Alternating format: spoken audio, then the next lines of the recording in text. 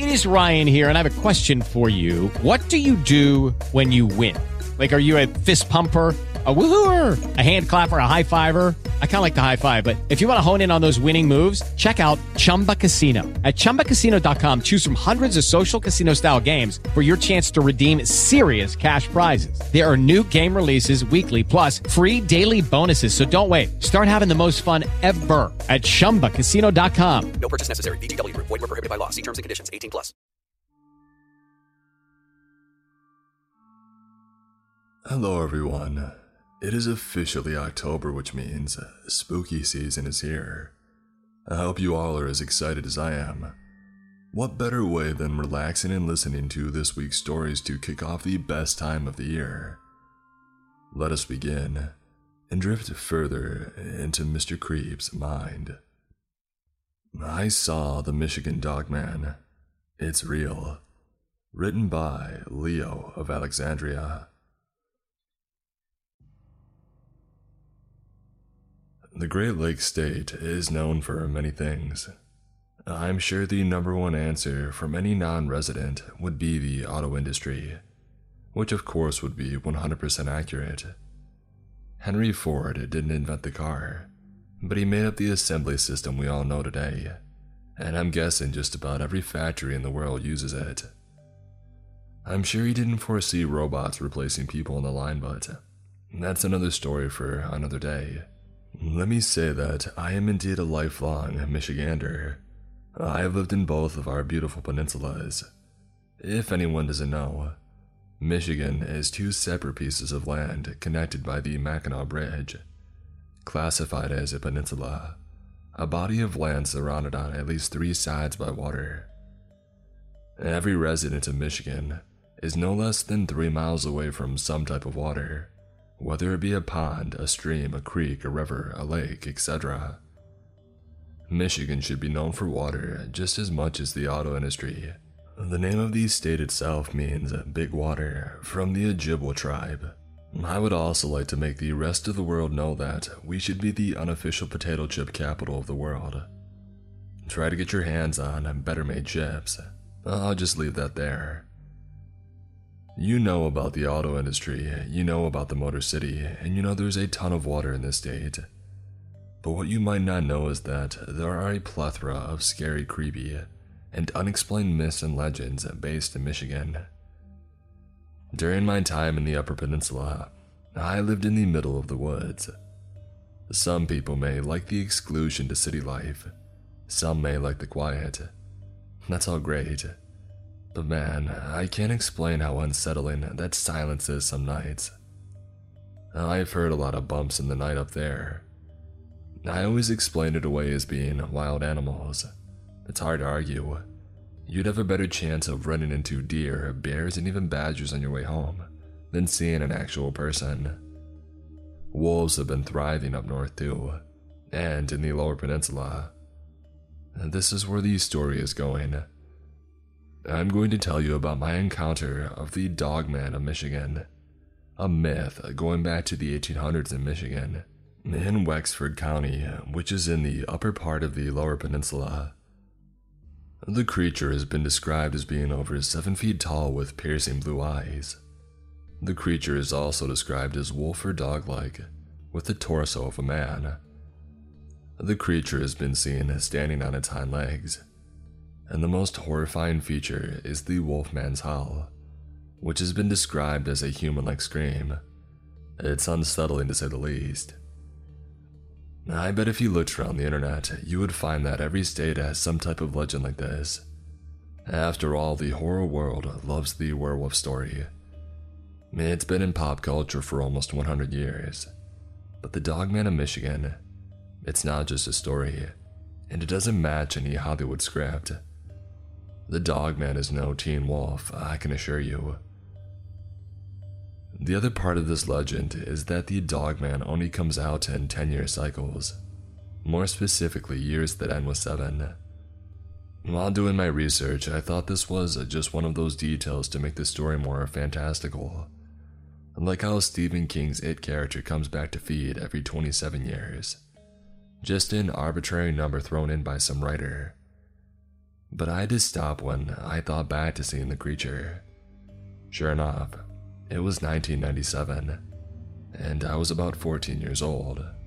As mentioned, the legend most cryptid files are familiar with puts the Dogman of Michigan in the Lower Peninsula. My experience happened in the Upper, the UP as it's affectionately known. And before any genius in the comments says that I probably just saw a wolf or a feral dog, and let me stop you right there, Professor. You're going to read this whole story and say it anyway, but let me tell you, I have seen a handful of actual wolves in my life. Not many people have the privilege in real life when you think about it. They are coming dangerously close to being endangered in some areas, and where they do thrive are usually in real rural spots. And I lived in one of those areas. One moment stands out to me. Walking home on the dirt road, I saw it. I must have been zoning out, just wanting to lay down after walking miles home from school. Before I knew it, I was maybe 30 feet from a wolf that I would say was almost 100 pounds. I know some dogs can get to that size, but believe me, you would not mistake a wolf like this for a dog. Moving on. I'll say that growing up in the woods was like waiting for something disturbing to happen. It would be unnaturally quiet for days or weeks at a time, and then something would happen that not only caused the goosebumps, but maybe made you question what is really happening in your reality.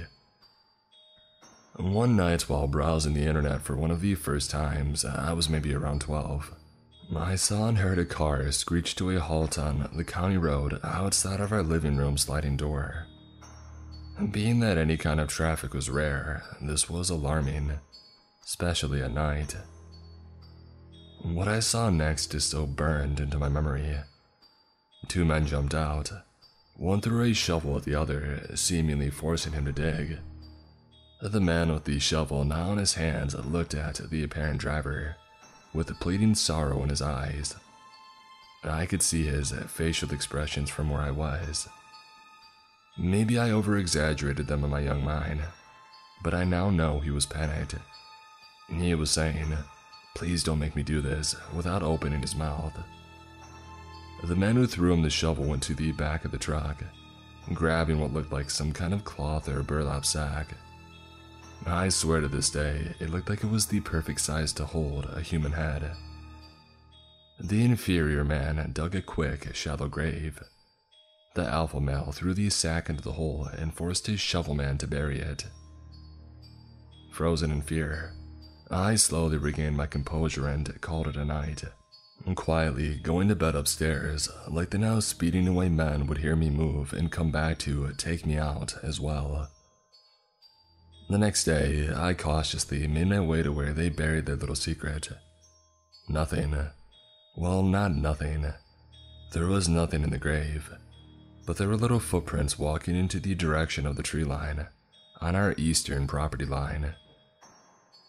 In the lead up to seeing the Dogman, a friend of mine and I were sleeping on our trampoline overnight. It was always a blast. Being that there wasn't a whole lot to do up in the UP, and the internet wasn't that much of an entertainment device at the time, which sounds ludicrous today. The trampoline was like the center of some families' homes back in the 90s. We would try to stay up all night, watching the pitch black sky, and counting the quadrillions of stars in the sky. We saw never-ending shooting stars. My buddy would name them after current-day NASCAR drivers. Number 2 was Rusty Wallace, 3 Dale of course, and number 24 Jeff Gordon, you get it. Neither one of us had a watch on, but when I heard a couple of 5-gallon buckets slam around near the chip pile, I guessed it was maybe 4 a.m. I based it on the constellations and the North Star. I was frozen in fear as my big German Shepherd Mal left his doghouse in a fury, barking and chasing off whatever made the ruckus near where my friend and I were sleeping. My buddy never budged. I just tried to ignore what happened and I forced myself back to sleep. It was probably an animal, no big deal. Waking up when the sun mercifully appeared, I sleepily eyed the immediate area of the trampoline. What I saw chilled me beyond words. What looked like human footprints were seen coming to where my friend and I were laying, and then heading to where the few 5-gallon buckets were strewn about 15 feet away. To be clear, it wasn't bare footprints. They looked like boots, and not my dad's. These were well above a size 13 or 14. I had bigger feet than my dad at that time, and I was a size 11 at about age 13. The thought of some creep walking towards us at night, it absolutely terrified me. Thank God for a dog. He got extra treats that day, and I never told my buddy about what actually happened. That was child's play compared to what happened when I saw the infamous Dogman of Michigan. I had no idea at the time what I was dealing with. My young brain wouldn't have been able to comprehend it anyway. It's still hard to comprehend it even as an adult. As a kid, I would venture to the woods often, sometimes with my younger brothers, sometimes with my friends, or sometimes just by myself. There's always an air of mystery when you're out in the middle of nowhere. The weirdest parts of the woods where I live are these abandoned little structures, and the best that I could come up with is that these were places for hunters or farmers. I never dared to go into these one-room, four-walled structures. They had serial killer vibes all over them. One night when I was out way too late was when I ran into the Wolfman. The sun had started to dip far too low below the trees. You can become much too disoriented quickly when the natural light was fading.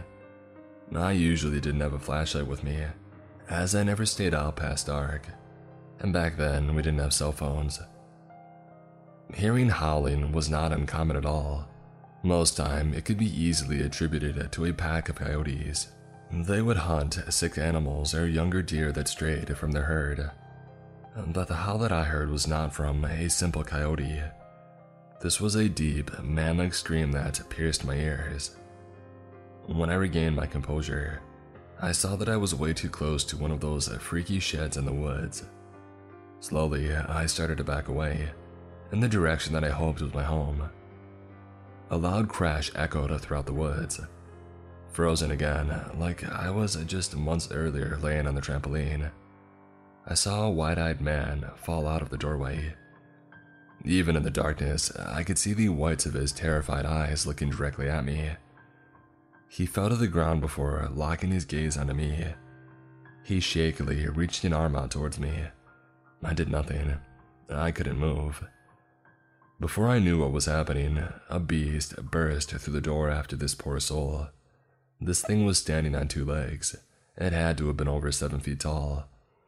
It was covered in gray fur. Its eyes were as yellow as the corn that we had on Thanksgiving dinner. In the blink of an eye, it clamped its ivory fangs into the man, dragging him back into the shack. Even though it was just past dusk, I could see shiny dark red erupt from his throat. All I can remember thinking was, run. In what felt like hours, I finally exploded out from the woods. With my house now in view, I fell to the ground. Attempting to catch my breath, I cautiously looked back toward the trees. Two big, yellow eyes glowed. I couldn't say for sure, but they looked like they were smiling. Keeping each other's glare for a moment, they slowly disappeared out into the darkness. Finally making it home, my parents asked where I had been. I just told them I was walking around the edge of the woods. It was really all that I could come up with at the time. It didn't matter though. My dad went back to reading the Farmer's Almanac, and my mom continued to watch Wheel of Fortune and then Jeopardy. They were both ignorant of the fact that I had just experienced the legend of the Dogman. I went to my room without saying anything else.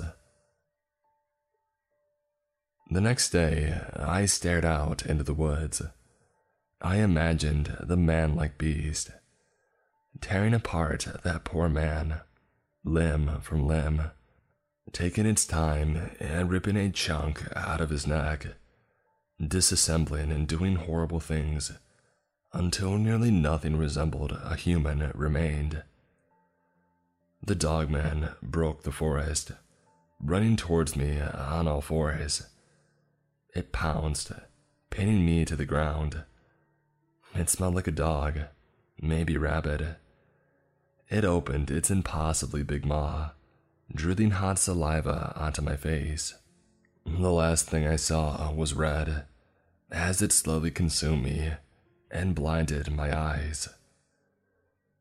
Waking up, gasping for air like I had been drowning, I shot up in my bed. I was drenched in sweat. Taking in my surroundings, I was more than relieved to see that I was in my bedroom. My Tyra Banks poster was facing me. My poster of Frank Thomas, The Big Hurt, was to my left. A huge breath escaped my lungs. My dad walked by my open door. "You okay, buddy? You went right to bed as soon as you came home last night." I made up some kind of just being tired kind of excuse. But I knew I would always keep this experience of meeting the Michigan Dogman to myself. Well, until now. If you are in the woods of northern Michigan, please be aware there are more than deer, bear, wolves, and dogs out there.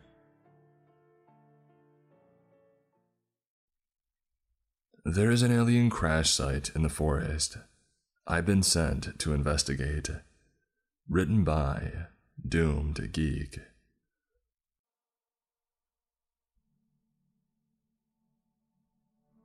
When I opened the file, everything changed. After the most intense period of my life, my training was over and I was about to start my first case. I glanced around the office. All the other agents were on laptops or consulting on their phones. I looked down at the manila folder on my desk. There was one word on its cover: classified. I had been told in my briefing that morning when it was given to me that it had not been digitized. "It's just too far down the food chain," my supervisor had added, which is why it had been given to me. I knew. I needed to prove myself before I was given responsibility for higher profile assignments. I lifted the cover of the file. The text was faded, typed, double-spaced. I began to read. September 9th, 1955. The fire had been burning for 6 days. I was still 15 miles away and pulled up at the side of the road checking the map when I noticed tiny dark specks floating in the air. Wondering what they could be, I held out the palm of my hand and let a few settle. I felt sharp pains in my skin and realized that this was debris from the blaze, reduced almost to nothing but still burning hot. It was a fine, mild day, and I had the window of the car rolled down. A few more miles along the road, I could taste as much as smell the smoke, just before I saw the darkening of the sky. Then I heard the crackle of the flames, and by the time I saw the first of the emergency vehicles, I could feel the unnatural heat on the side of my face. I rolled up the window, parked, and went to find someone to report to. This was a courtesy. I was following protocol and shared only the prepared legend with the fire marshal, who I had learned had been tasked with leading the effort to bring the fire under control. In the hours before the fire took hold, there had been a number of reports of a shooting star coming to ground in this vast forest. The nearest centers of population were over 150 miles away, and there was believed to be no loss of life or concern for damage to property. A statement had been issued by the local governor to this effect, which went on to say it was believed to be a meteorite that had crashed to Earth. A very rare occurrence, and no more were expected. In short, watch the game later, Enjoy your TV dinners and do not worry. We got this.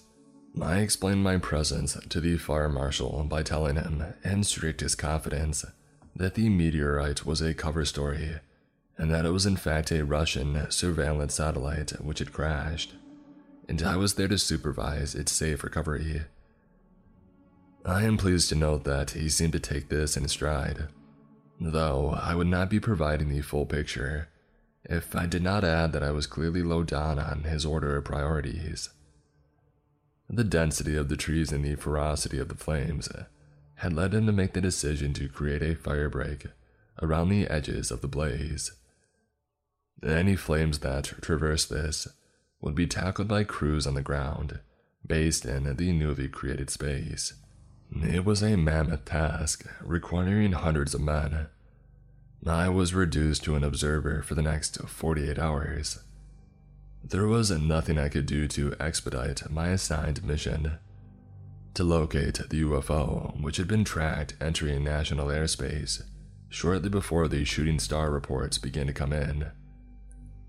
The firebreak constructed, I had hitched a ride with the fire marshal as he inspected and encouraged his troops. We pulled up at regular intervals so we could talk, check equipment, pat already exhausted looking men in the back, and tell them that they were heroes. It was on one of these stops that I heard a scream come from deep inside the forest, from the direction of the heart of the fire. It stopped us all in our tracks. We turned as one and looked into the flames. No one suggested trying to rescue whatever it was that had cried out.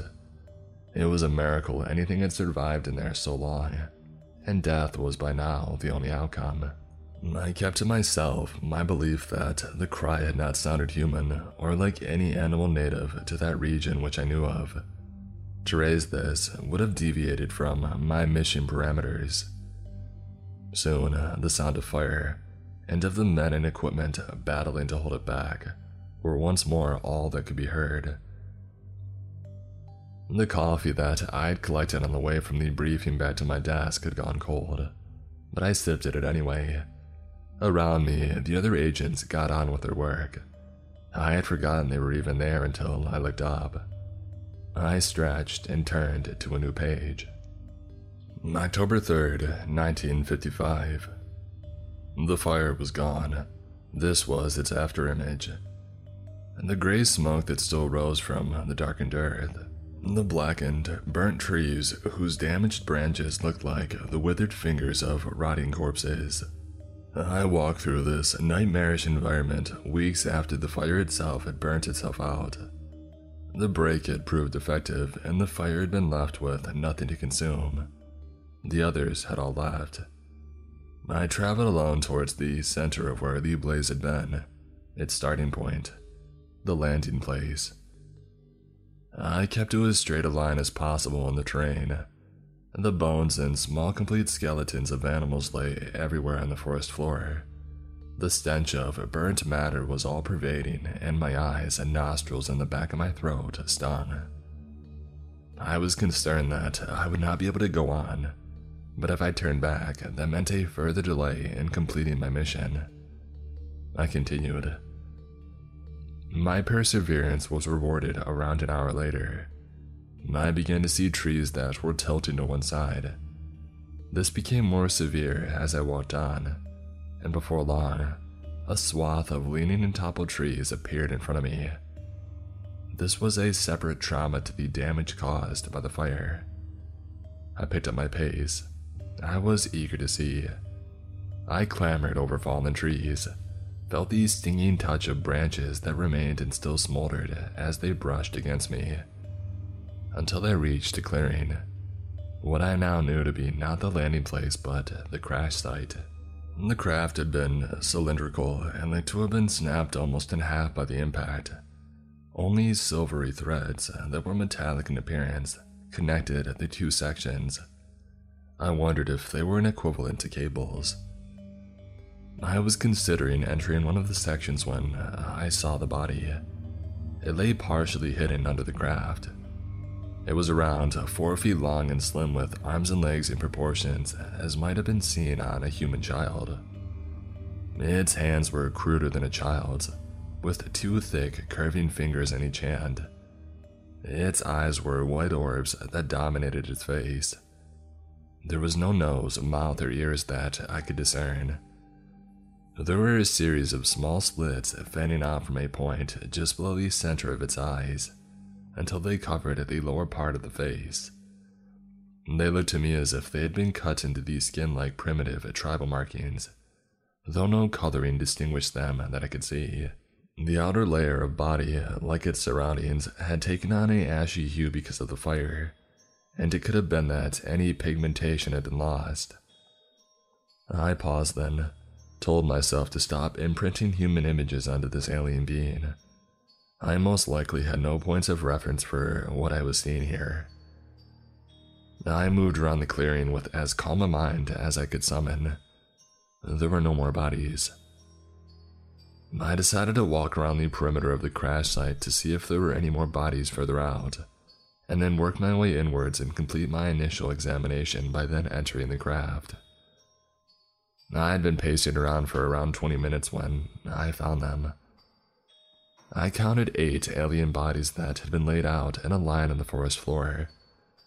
They were partially buried with their eyes and the marking on their faces visible.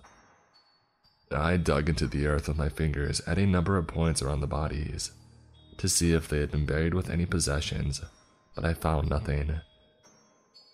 My supposition is that there had been one survivor from the crew, and that they had buried the dead as best they could before they too succumbed, whether from injuries sustained in the initial crash, the effects of the fire or smoke, or from natural conditions on the Earth's surface which could have proved fatal to them. Their last act, I believe, was to try and return any sanctuary offered by the interior of the craft. It was by this stage growing dark and I had no means of continuing my exploration, so I began the trek back to my base, a mouse-infested motel in which I had already spent many long, uncomfortable nights trying to sleep. Here, the narrative ended with a short note that looked to have been typed on a different machine. Seemed to be secured in further investigation and recovery of objects to be made when resources allow. Agent reassigned. A red date stamp placed this in early October in 1955, and an illegible signature sealed the deal. The agency is at the end of the day a bureaucracy funded by the government and run by pencil pushers. There is always new crises, pressures to focus in dozens of different directions. It's an impossible ask. It looked to me as if I closed the file that the crash site had fallen through the cracks in the system. It had resurfaced because of 2 calls to a sheriff's office that sent up red flags in our countrywide covert monitoring system. I logged into my laptop and clicked on the links my supervisor's executive assistant had sent me. Both were hurried, breathless. Neither provided their name as the operator requested. The sound quality was poor. We had lost track of time and set up camp in the old woods in a clearing that we found just before it grew dark. We were woken in the night by the sound of movement outside. Something then started to claw the fabric of the tent. Neither of us were armed, so we waited and it grew quiet again. And whatever it was, it seemed to go away. In the morning, we couldn't see any wild animals, but we did find what looked to be the wreckage of a plane or maybe a big helicopter like in the movies. The reason that I'm calling you is that there were bones by the wreckage. They don't look like animal bones to me. This was the recording of the first caller, a man. The second was a woman. I've seen a monster. It was Bigfoot, only bigger, and it had no feet. I was in the woods with my friend Dwayne because I like him, but he has issues with PTSD, so he can't cope with regular holidays. I had went out by myself to relieve myself when I saw it. It was huge and filthy, and it was crawling with bugs, and it was watching me. I screamed, and Dwayne came running, only with his gun jammed so he couldn't shoot at it. You have to do something. In the briefing, my supervisor had told me to go to the site and reevaluate what was actually there. and provide costings for its removal if that was deemed necessary to prevent public disorder. It was said in such a matter-of-fact way that I had no qualms about my safety, as I signed out a four-wheeler and set off on what would be a 4-day-long drive. August 5th, 2021, 5:21 a.m. I am recording my visit to the scene of the crash site on my phone for later transcribing. The day is already humid and I am now concerned I am unprepared as regards my clothing and equipment, as I follow in the footsteps of my fellow agent more than 60 years ago. I do not want to delay, so I am pressing on. I have lost reception, so I am relying on glimpses of the sun and its position through the canopy of the trees to keep heading in the right direction. There are no signs of the devastating fire. The forest is verdant, and I am constantly catching sight of rustling undergrowth, hearing calls, but I have yet to see anything. Even though the human presence is incredibly rare here, the wildlife is clearly shy of us. Now that I am here, I can understand why there have on occasion been visitors. The day-to-day world in which we live, with its constant urgency and people and buildings pressing in on us, could not feel further away. I believe I'm about 2 hours away from the crash site, so I will turn off the recorder until I reach it. 8:30 a.m. It's taken me longer than I anticipated, and there was a period where I thought I'd become hopelessly lost, but I think I made it. There has been a good degree of new growth, but the remains of fallen trees are still clearly visible, and there is a patch of open land. Whether the intensity of the fire here means that the land is not recovered, or if there was some substance in the alien craft, fuel or such that has poisoned it, I do not know. I can see the craft, broken in two as described, and as I walk towards it, I can see the first bones. I assume this is what is left of the alien corpse. First discovered, it is a whole skeleton, approximately 4 feet long. The skull is narrow and there are small, very sharp teeth still showing on the jaw. There is a spine, and rather than a ribcage, there is a solid curving bone. The remainder of the structure resembles that of a human, though the hands and feet look simpler, with fewer, larger bones. I am here to analyze and report, not run away and conjecture, but I can't help but wonder what this creature would have moved like. Did it have a voice? Was it intelligent, and was its perception greater than mine? All moot points at the moment. I had a job to do. Wait. I don't know if the noise was picked up by the recorder, but there was movement just beyond the far edge of the clearing. I appear to have company. I have been trained to deal with conflict in high-pressure situations, though I've yet to put this training into practice. I am not expecting to encounter Bigfoot. What is it, though? There, it moved again. I'm going to approach with caution. The recorder won't be picking this up, but I can hear my heartbeat going 10 to the dozen. Sure better than working 9 to 5, though. Sure better than working off my old man's farm. Holy crap. I can see it through a break in the foliage. I am 6'2", and it is at least twice my height. It is moving slow. Its feet look like the roots of trees, exposed roots that are trailing, reaching across the ground beneath. Its fingers are of the same appearance. Its body. My eyes are acclimating to the situation. It seems to be covered with earth, the dark earth on which I stand.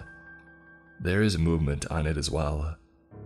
It must be insects. It is crawling with them. Only there is nothing on its body. It is the naked earth skin of the thing itself that is moving. I should get closer, try and communicate with it. I'm scared though. Terrified. Concentrate. It is moving away from me. I have to follow. Dang it. It's heard me.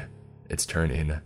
There are visions of below in medieval paintings populated with faces such as I'm seeing now. Inhuman faces twisted by forces that we cannot comprehend into something that is both hideous and tragic. Our eyes meet. I see recognition in the two dark orbs set into the rippling, pulsing, obscenely animate matter that forms its face and its body. It has seen me, knows that I am here, and it turns away from me, moves slowly away through the trees and the undergrowth until it is lost to me. I stand and watch. I think I'm going into shock. I have resigned from the agency. I cannot do the job anymore. Cannot see the future in which I sift through details to find cold reason. I walked away from the phone box outside the diner which I'd used to deliver the news. It was the first building I came to after driving away from the forest. What happened there will never leave me. I'm haunted by it. Had something remained inside their bodies, strands in the aliens' genetic makeup there to ensure these beings could one day return. Had they been nourished by the rotting leaves which had fallen each autumn, and the bodies of the animals that had died since they were themselves were buried? Was that why they had been laid to rest in the way they were, so close to the surface? And had they bonded with the very fabric of the forest in which they had been buried? The dark earth renourished after the cleansing fire, the crawling, burrowing insects, the searching roots of the trees. To become the thing that I had seen, the creature of root and bug and restless earth. I had only questions as I began the long drive back to my home city, where I would go off-grid and try and regather my thoughts and find a way forward for my life. When I opened the file, everything changed forever.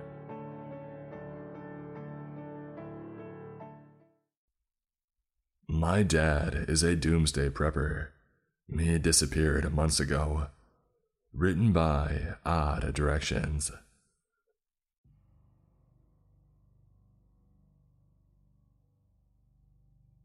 Dad shut himself inside his bunker at the beginning of 2020. He said the world was about to end, and when we didn't believe him, he told us to wake up. It was raining that day.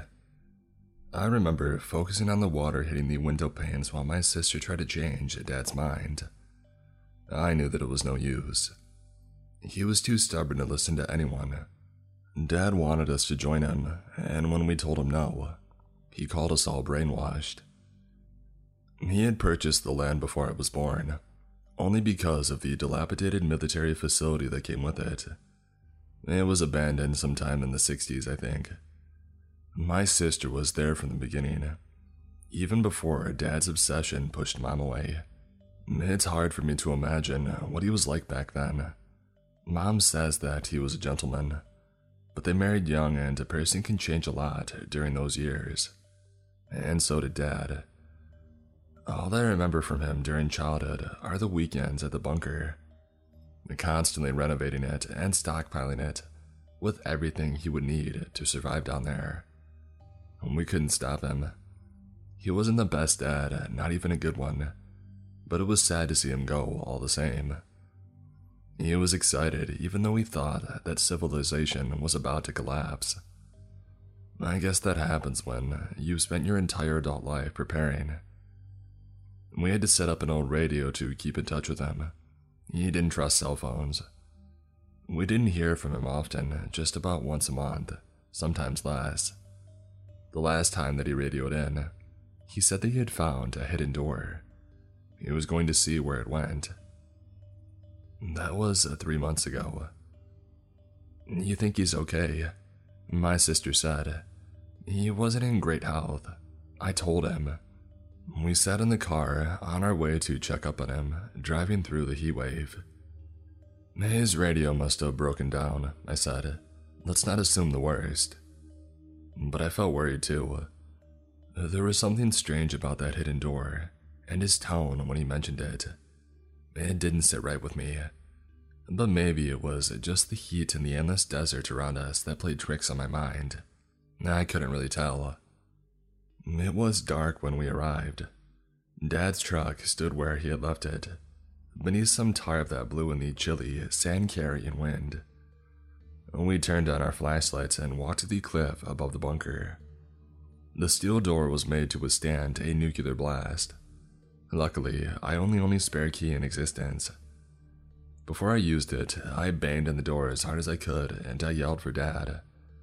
I worried that he would mistake us for intruders and shoot us. If he was confused and if it was dark, it was a real possibility. I banged again and yelled at the top of my lungs. Dad, are you there? It's me, Josh. Evelyn is here as well. I don't think he can hear you, Evelyn said. I nodded. Dad, I'm going to open the door now. I was 17 the last time that I was here. Back then, it was some other conspiracy that he believed in that was going to be the end of civilization as we knew it. My sister put her hand on my wrist just as I was about to unlock the door. You know, she said, maybe we should just call the authorities after all and... No, I said. He'll fight them. I unlocked the heavy door. A rancid smell escaped the darkness inside. It was the odor of death. I recognized it from when Dad tried and ultimately failed to learn how to hunt and let a reindeer carcass rot on the property for weeks. My sister and I had already stopped visiting him by then. I didn't tell her what the smell reminded me of. She covered her nose with her shirt. We descended the spiral stairs. It creaked for each step that we took, almost as if it was about to fall apart. I tried the light switch at the bottom. The click echoed throughout the long corridor leading to the living area. Nothing happened. I realized that the batteries which he had charged by the use of an old exercise bike were dead. That meant that he was most likely dead as well. The generator could be broken, I said, but maybe you should wait back here just in case, you know. I pointed my flashlight in front of me. The light was too weak to reach the end of the corridor. On the way here, I had felt ready. I felt sad, the kind of empty sadness you feel after the death of a parent that was never any good. But I didn't feel worried. Now, on the other hand, while staring into the dark corridor that I used to run through as a kid, I was afraid. The fear reminded me of how my childhood night terrors used to start. They always crept up on me in the darkness, grew with the grotesque shadows on my bedroom ceiling. I'm not letting you go in there alone, Evelyn said. We stay together. We walked into the darkness. The foul smell intensified for every step we took, and so did my heartbeat. I was glad my sister didn't stay behind. The bunker seemed so much smaller than I had remembered it, much more cramped. The asymmetry between my memories and reality made everything feel off somehow, just as if the bunker was merely a model of the real thing, but it wasn't. I had just grown up. We entered the main chamber. It was overfilled with litter and clutter. Empty cans, both the food and beer kinds, lay scattered across the sticky floor. We had to take large steps not to step on any of the trash. That's weird. Evelyn pointed her flashlight at the small dining table. Look. My hair stood up on my neck before I even realized what she meant. The table was set for 3 people. I didn't say anything for a moment, trying to process what I was seeing. And just when I was about to speak, my sister interrupted me. Who the heck was here with them? We don't know, I began. I mean, he might have left the old plates on the table and... A sound of something falling to the ground came from one of the other rooms further into the bunker. I pointed my light in its direction, but I couldn't see what made it. Dad, I yelled. It's me, Josh. You there? No response. I'm afraid, Evelyn whispered. Something isn't right here. I only vaguely heard what you said. My focus was on something else. Something on the wall on the other end of the room. That's not supposed to be there. I slowly walked toward it. That must have been what he talked about over the radio. Dad had hacked away a layer of concrete for whatever reason, and uncovered a rusty metal door behind it. It stood ajar. A lukewarm, musty breeze came out of it. My sister walked up to me as I carefully pried the door open with the back of my flashlight. I could feel my heart in my throat. I could hear my sister begging for us to leave, almost in tears. But I needed to know what was behind that door. It was imperative to understand what had happened here. I needed to know.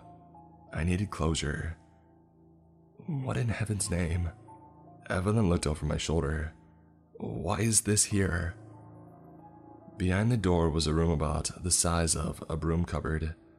It was unremarkable except for a circular hole in the middle of the floor. I shone my light into it, but I couldn't see the bottom. Just as I thought it was big enough for a person, my sister said, "Do you think he fell?" Drops of sweat from my forehead fell down the pit. I felt dizzy and stepped back, afraid that I would fall inside. My sister picked up a can filled with some rotten beans and threw it down the hole. It clattered against the walls as it bounced from one side to another. The sound faded away until we couldn't hear it anymore. There was no indication that it touched down at the bottom. I stretched out my hand and held it above the opening. "It's warm," I said. "The air, I mean." "Maybe he fell." Evelyn stepped back almost as if she were convinced. "Can we please get out of here?" She reached for my arm. "We can return with the police." "Please, Josh." "It wasn't dark when Dad found this," I said. "You would have seen the hole." "Josh, please. Just give me a moment to think." I walked toward the hallway that led to the other rooms, desperately hoping to find him. For some reason, it was important for me to see him, to be able to leave without wondering. I needed to know that he was truly dead. I just want to. I stopped myself after I accidentally pointed the flashlight on the floor in the middle of the hallway, revealing a pair of feet. "I think I found him." I ran up to the body. "Wait." Evelyn yelled and reluctantly followed me to avoid being left alone. It wasn't dead. I screamed upon the realization. My mind couldn't comprehend what I had just seen. I spun around and tried to run away, completely acting on instinct, and I crashed into my sister. She grabbed me, kept me still, and as she looked behind me, down at the body on the floor, she began to cry while her hands trembled uncontrollably against my shoulders. "Oh my God," she said. How is it possible?" "It's you." "Let's get the heck out of here," I said. "Move." There was nothing that could explain this, and the more that my mind tried to, moving in an endless loop doing so, the more the dread grew inside me. I only got a glimpse of the body before I panicked, but my sister was right. The half-rotten face was the same as mine, with a bullet hole in the middle of the forehead. We stumbled our way through the living room, tipping over chairs and kicking cans all over the place. And just as we were about to get out of the mess, a familiar voice echoed through the hallway that we had just escaped from. "Josh." It was Dad. We both stopped in our tracks. Is that you, Josh? "Dad?" I yelled back. What the heck is going on here? Don't worry. It sounded like he was at the other end of the bunker, possibly inside the storeroom. "I killed that son of a gun. Put a bullet right between his eyes." "Come out from there," I yelled. "We have to leave. It's not safe here." Silence. "Something is wrong," Evelyn said. "I don't think..." "Dad," I yelled. "Come out." "I can't move," Dad said. "I'm stuck under a shelf. I'll need your help, son." I turned to my sister. "Go back up. I'll get him out of there. We'll be right behind you, okay?" "Think, Josh," Evelyn begged. "You think he's been stuck under a shelf for..." I should have listened. But even after what we had just seen, I just couldn't bring myself to even consider something as outlandish as what my sister was suggesting. It was simply too far-fetched, too unbelievable to penetrate all my layers of presumptions about reality. It couldn't be. It just couldn't. Hence, I ran back to the hallway, yelling for my sister to get back up to the surface and to wait for us there. "I'm coming, Dad." I only slowed down to carefully step over the body that bore my face. Perhaps I thought it was just a coincidence. A burglar that just happened to look like me. After all, the face had begun to rot. It wasn't obviously me. I felt stupid, and I almost convinced myself that it was just my childhood fear of the dark coming back to life down here. And then, just as I was about to walk past the small composting toilet that stood inside a small room at the end of the hallway, I stopped. Shivers spread across my entire body, paralyzing me. Dad sat on the toilet. His gun still hung from his trigger finger, with his remains splattered across the wall behind him. He had his journal in his lap, covered in blood. "Josh!" Dad yelled from the darkness. "Help me!" I was frozen in place, both by fear and confusion, unable to make any decisions. Come on, Josh!" Dad kept yelling. "I need your help, son." My mind was racing. There was no way of knowing who was who. When I heard Dad's voice yelling for help while watching his dead body, nothing but absolute terror reverberated inside me. I slowly reached for the journal in Dad's lap and I grabbed it, hoping that it would shed some light on the situation. I was just about to open it when my sister screamed. I ran back this time, jumping over my doppelganger's body, and found her looking at something at the corner of the main chamber. "I told you to," I said, but changed my mind. "Are you okay? What happened?" She cried. "It's me." Crawled up in the corner was her naked dead body. Her head had been twisted in such a way that the neck had been broken. "There's something seriously wicked going on here," I said. "Dad shot himself a long time ago by the looks of it, and yet he keeps yelling for help. Let's get back to the car, now." We drove away from the bunker as fast as we could, leaving whatever was still alive down there yelling for help. My sister insisted on staying at my place for a few days, and I didn't mind having her around. We had shared an experience that no one else could relate to, and we needed each other to overcome the trauma. It took a day for me to build up the courage to open Dad's journal. It began with his usual deranged conspiracy theories. I flipped past them, but at the end, he only made short notes. Found a hidden door. Deep pit. Possibly the remains of some old black project. Evelyn and Josh woke me up. A surprise visit. Didn't hear them enter. Strange. Had dinner with them. Something seems off. It isn't them. They tried to make me. God help me, it isn't them. I shot the one right between the eyes. Hiding in the bathroom now. This will probably be my last entry. God, forgive me. Chills went down my spine as I read the last entry on the blood-drenched page. I never got the other one. She's still out there somewhere. I only got one bullet left. I won't allow her to do that abhorrent thing to me. Forgive me. My sister has been cooking for hours. She just called for me from the kitchen. "Josh, come here. I want to show you something."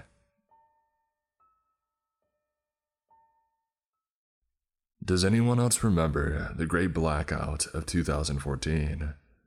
Written by Willow's Closet.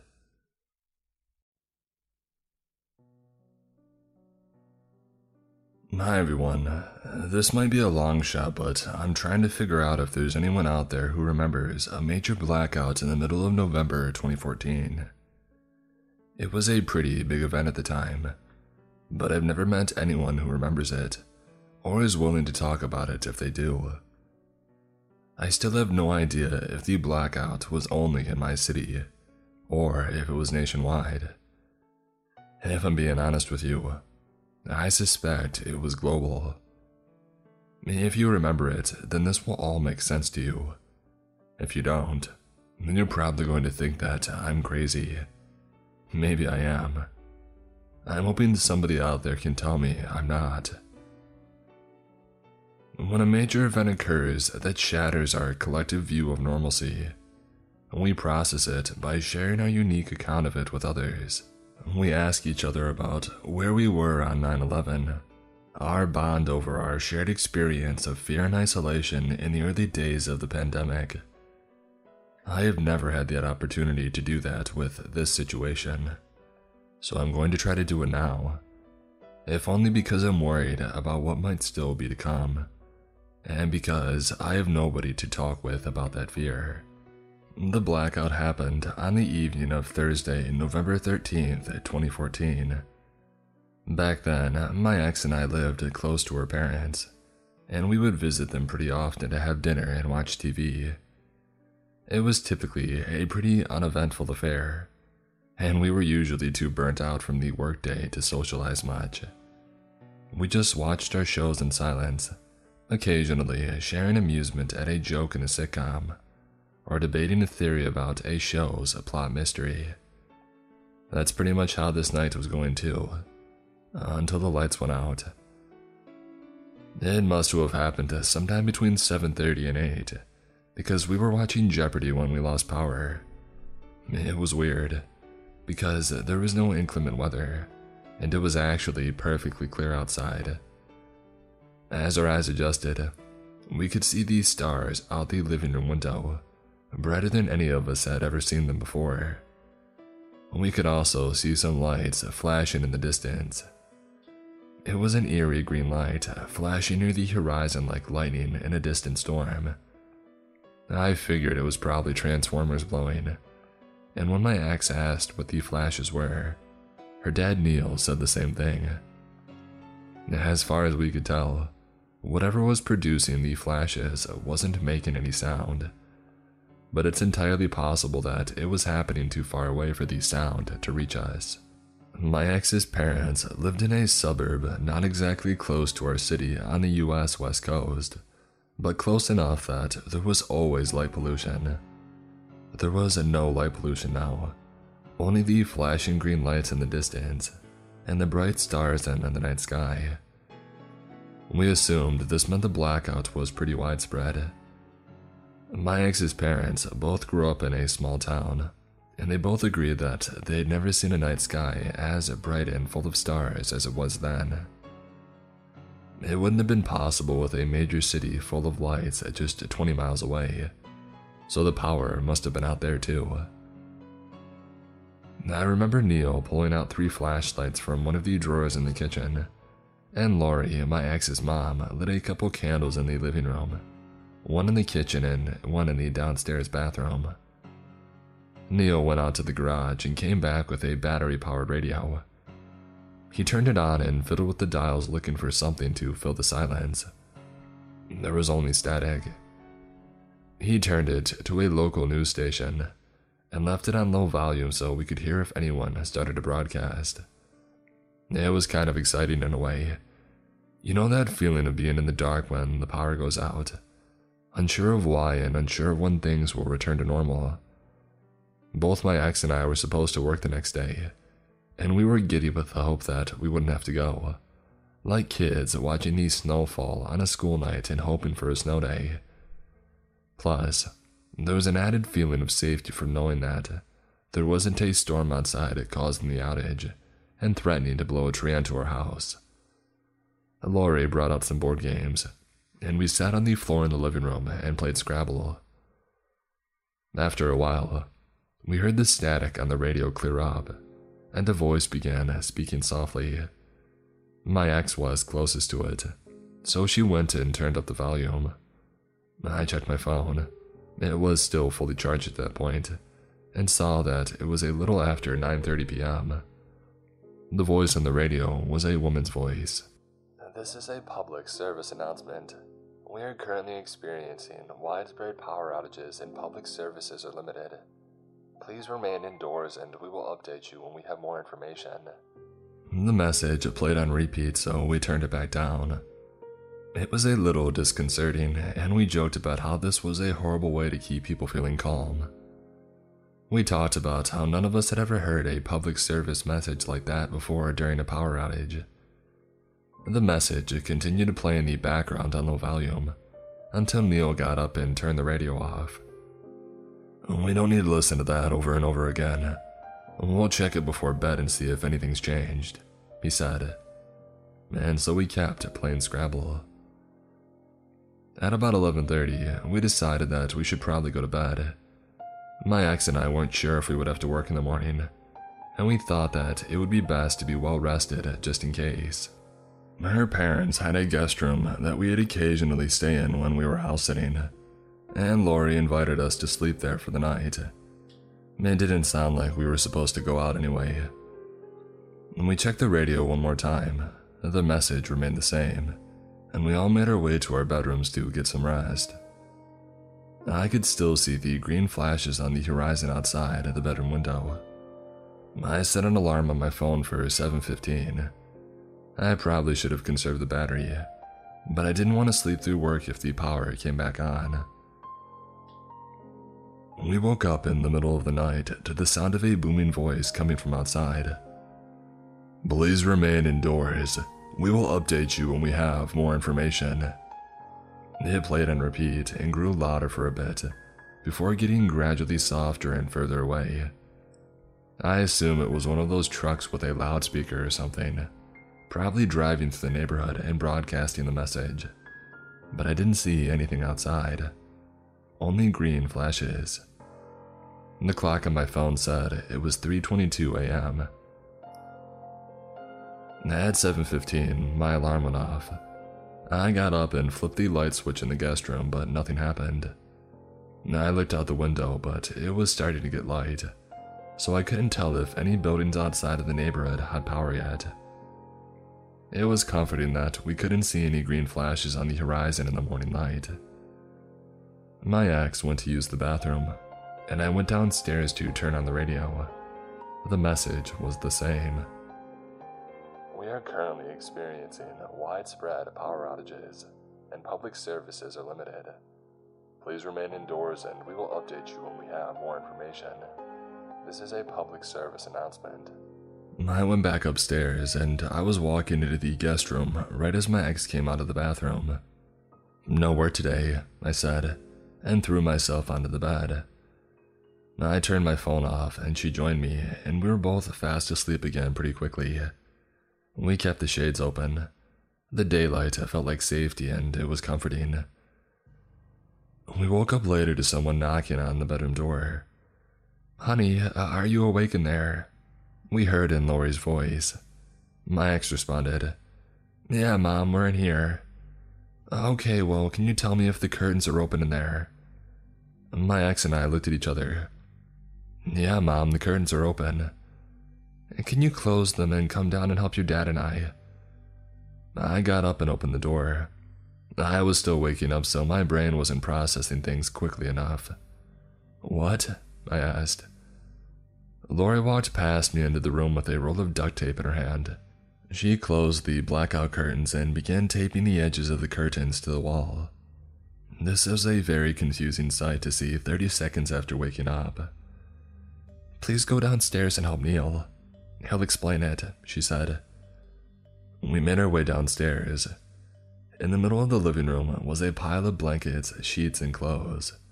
Neil was taping a thick comforter to the window in the kitchen. When he saw us, he said, "Oh great, you're awake. I need you to take the clothes in that pile and shove them under the front door and the garage door." The radio was on. I could hear a new message playing. "This is a public service announcement. There is no need for alarm. Please remain calm and stay indoors and close your windows and curtains.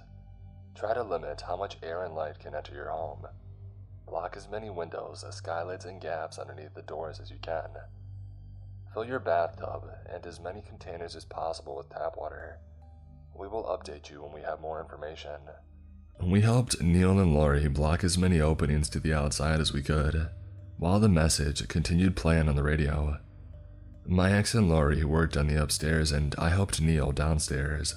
We filled both bathtubs with water and filled every glass in the cupboard with tap water and left them out on the counter.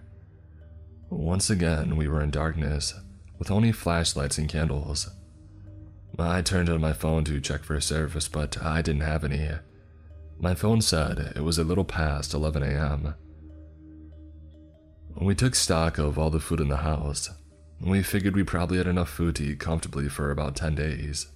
Maybe 20 if we were really rationed carefully. Neil didn't think it made sense to start rationing yet, and we decided we would start doing so after 3 days if things didn't change. So I guessed we were probably set for about 2 weeks. We all found it much harder to stay calm than we did the night before. The anxious energy in the house was palpable. The situation seemed a lot more harrowing now, and we didn't want to turn the radio off, so the PSA played throughout the day in the background. We tried our best to play games or talk about work and act like everything was normal. Once or twice, we heard the booming voice again outside, probably from a truck with loudspeakers, warning us to stay inside and cover the windows.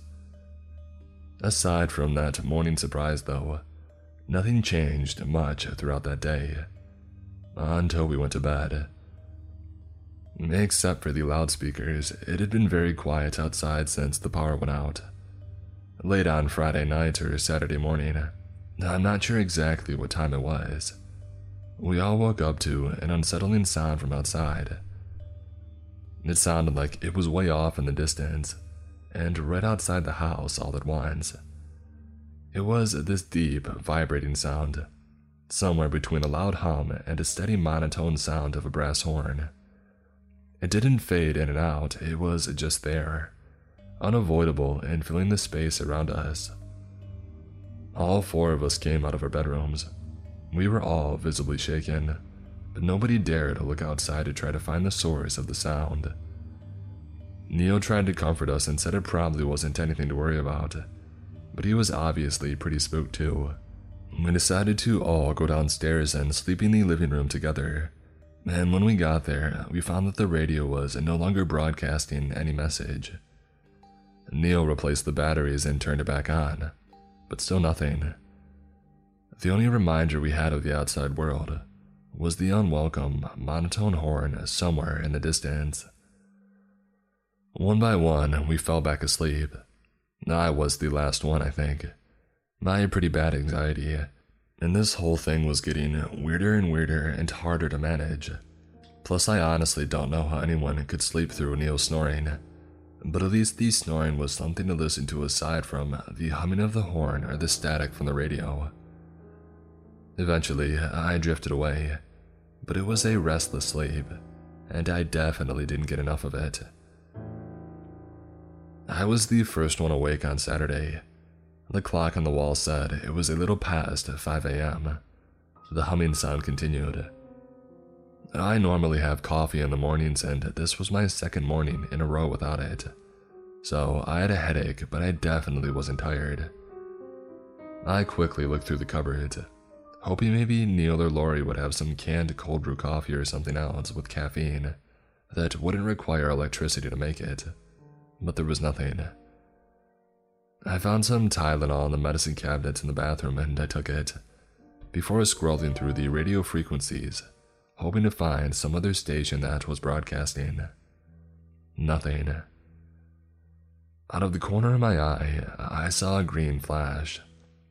I looked around and saw that the tape on one of the living room curtains had come loose, so I went to stick it back to the wall. I don't know why, but I felt the urge to peek outside through the gap, and I did. What could it hurt? Nothing nearby looked out of the ordinary. Off in the distance, the green flashes continued on the horizon. I fastened the tape back to the wall and sat in silence reading the Scrabble rulebook until the others woke up. I don't know what that Saturday was like for you guys, if you remember it at all, but it was fairly uneventful for us, and it was kind of nice, honestly. We made ourselves a breakfast platter of sliced fruit and some cheese that was in the fridge, which we assessed to be unspoiled.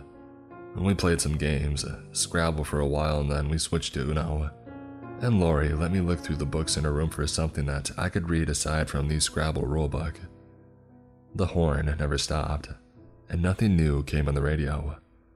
I also don't recall hearing any loudspeakers all day. I think it kind of helped my anxiety that I had peeked out the window that morning. The green flashes were still eerie, but it was nice to know that the outside world still looked mostly normal, aside from the unrelenting sound of the horn. It highlighted that not much had changed about our situation, so it felt less urgent and dangerous.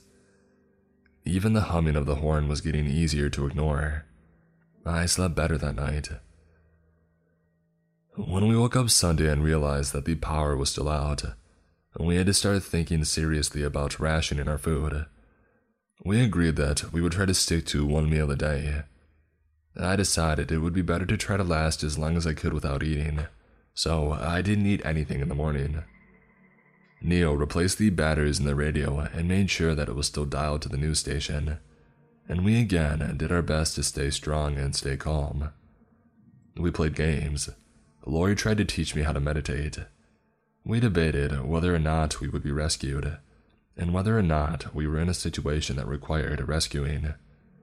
I think we all had this sense that something was happening that was more than just a power outage, but none of us knew what it could be. In the evening, the clock on the wall was the only way we could keep track of the time now, and we convinced Neil and Lori to play Cards Against Humanity. My ex and I had given it to them for Christmas a couple years ago, but they had never touched it. We had found it in their hallway closet and begged them to play it with us. If there's one thing that's great for curing boredom, we promised them it's Cards Against Humanity. It had been a long time since we had that much fun. We were dying of laughter, especially listening to Neil and Lori read out the inappropriate card combinations. We opened a bottle of wine, and then a second bottle, and then a third. We were probably on our fourth or fifth game when we heard a loud rumbling outside and the whole house started shaking. I don't know if you remember the earthquake, but if you do, then you understand the terror that we were about to experience. The ground below us felt like it was rolling. Things were falling off of shelves. The sheets and blankets started falling off the windows, and we all scrambled to put them back up. Somehow that felt like the most important thing. I know they said to stand in a doorway or hide under a table during an earthquake, but instead, we all had this instinct to protect the windows. The only thing any of us knew about our situation was that we were supposed to keep the windows covered. As the earthquake subsided, we heard a siren blaring in the distance. Not like an ambulance. It sounded like an air raid siren or some kind of warning. I had never heard anything like it. The loud rumble of the earthquake was replaced again with the sound of the horn, but the horn was much louder than before, seemingly closer to us and more brassy, and it really was less like a hum and more like a horn now. As loud as the air raid sirens were, they couldn't drown out the horn. The static on the radio cleared up once again, and we heard the voice. This time, it was not the woman's voice. It spoke in English, but I couldn't pin a gender to it. The voice had an odd, metallic echo to it, but it didn't sound like that was from radio interference or from any problems with the transmission. It was just the way the voice sounded. This is an emergency announcement. Please remain in your homes and do not go outside. Do not look outside. Find a central area in your home and do not leave it. Move away from all windows and doors and cover your eyes. It is very important that you do not stop listening to this broadcast. It repeated itself. This is an emergency announcement. We all rushed frantically towards the middle of the house, near the staircase, as the horn sound got louder still. The earthquake was over, but the house was still vibrating, maybe even rumbling, perhaps from the blaring sirens and the horn sound that was now roaring all around us. Do not go outside. Do not look outside. The voice was so unsettling. It is very important that you do not stop listening to this broadcast. And that's when I had a panic attack. My therapist says that I catastrophize things and assume the worst possible outcome. I was overwhelmed by the reality of everything we were instructed to do. Fill the bathtubs with water, cover the windows, shove clothes into any gaps, move to the center of the house and to cover our eyes. At that moment, it seemed obvious to me what was about to happen. We were going to die. This was a full-scale nuclear attack. All of it was too much noise, too much pressure, too many things happening at once. I had to get out of there. I couldn't breathe. I was going to die on the floor in the middle of the suburbs, having seen only a glimpse of the outside world in 3 days. I was hardly thinking rationally. I decided to screw it, and I lunged toward the door. I couldn't stay there. My ex screamed at me in horror and tried to chase me, but Neil pulled her back. "No, stay in the house. If we go outside, we die." I reached the door and I heard Neil scream, "Don't look outside." I glanced back and saw all 3 of them turn their heads away from me and cover their eyes. I turned the handle, pulled it open, and threw myself outside. Their screaming disappeared behind me as I pulled the door shut. Assuming you're better at following instructions than I am, this is where my experience probably differs from yours, if you have any memory of this at all. The horn was much louder outside, probably a lot more intense than you remember it being, and so was the sound of the siren.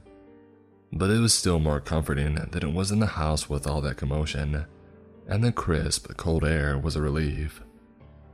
The sky was clear and the stars were shining brightly. I had never seen so many of them before, with the light pollution we usually get from the city.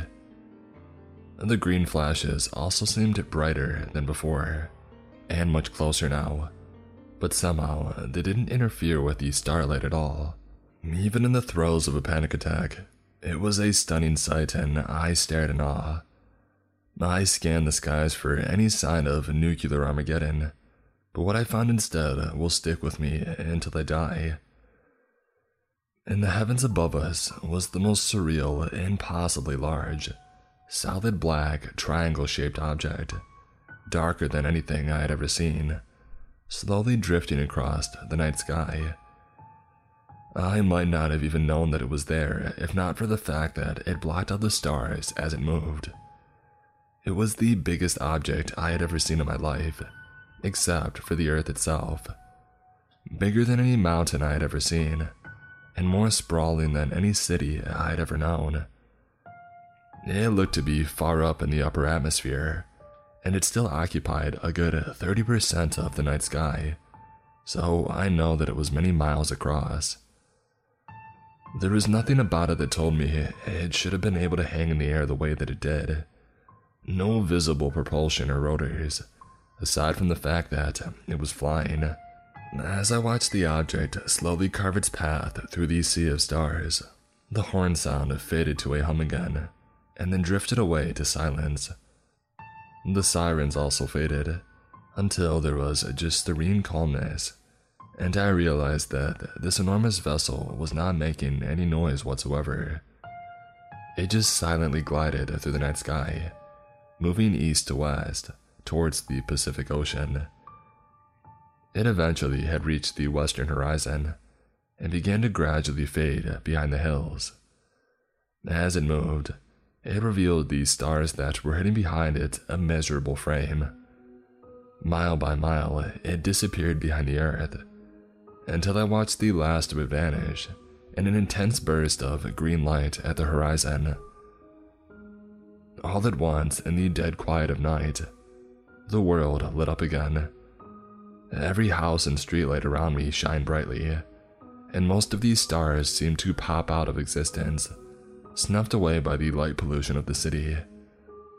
I heard a neighbor open their window, and some laughter emerged from their house. There was music somewhere in the distance. I stared at the western horizon for what felt like days, wondering if I had really seen what I thought that I had seen. It seemed impossible, but the memory is burned into my brain. Eventually, I took a deep breath and turned around to walk back inside. My senses were flooded with the sound of the TV, some sitcom with a laugh track, and I made my way into the living room to see Lori, Neil, and my ex, all sitting on the couches watching a show. I sat with them. None of us said a word. When we left for home that night, my ex and I sat in silence for the entire car ride, and we went to bed without speaking a word to each other. The next day at work, everything seemed bizarrely normal, and nobody was in a rush to talk about the event of the past 3 days. I sat at my desk, did some menial tasks, and watched the clock tick away towards 5 p.m. I was dying to talk about what we all experienced, but nobody in the office brought it up, or even hinted at anything out of the ordinary. It wasn't until the day was almost over that I finally found myself in a conversation with a coworker. She asked me how my weekend was, and I laughed and told her that it was definitely memorable. And then I asked her how she was holding up after everything that had happened, and she was confused in a way that could not be possible for someone who had experienced even a fraction of what I experienced. It was only then that I realized that nobody else had any memory of what had happened. I'm yet to meet anyone who remembers the 2014 blackout, or the steady horn in the distance, or even the earthquake, let alone the strange object blocking out the sky. If anyone out there knows what I'm talking about, I'm begging you to let me know. This event has changed my entire life and shattered my understanding of the universe around me, and I have nobody to share it with. Even if you didn't see the triangle craft stretching miles across the night sky in the darkest black that you could ever imagine, it would still be nice to know that somebody out there at least remembers the power outage. It's very isolating, feeling like this had been lost from our collective memory, and wondering if my own recollections are the only remaining evidence of what happened over those 3 days. I've kept my mouth shut for a long time, fearing what my friends and family will think of me if I mentioned what happened that weekend. But it's very important now that I found out if anyone else remembers any of this. For 7 years, I'd kept an eye on the night sky, and for most of that time, I never saw anything else out of the ordinary since that day.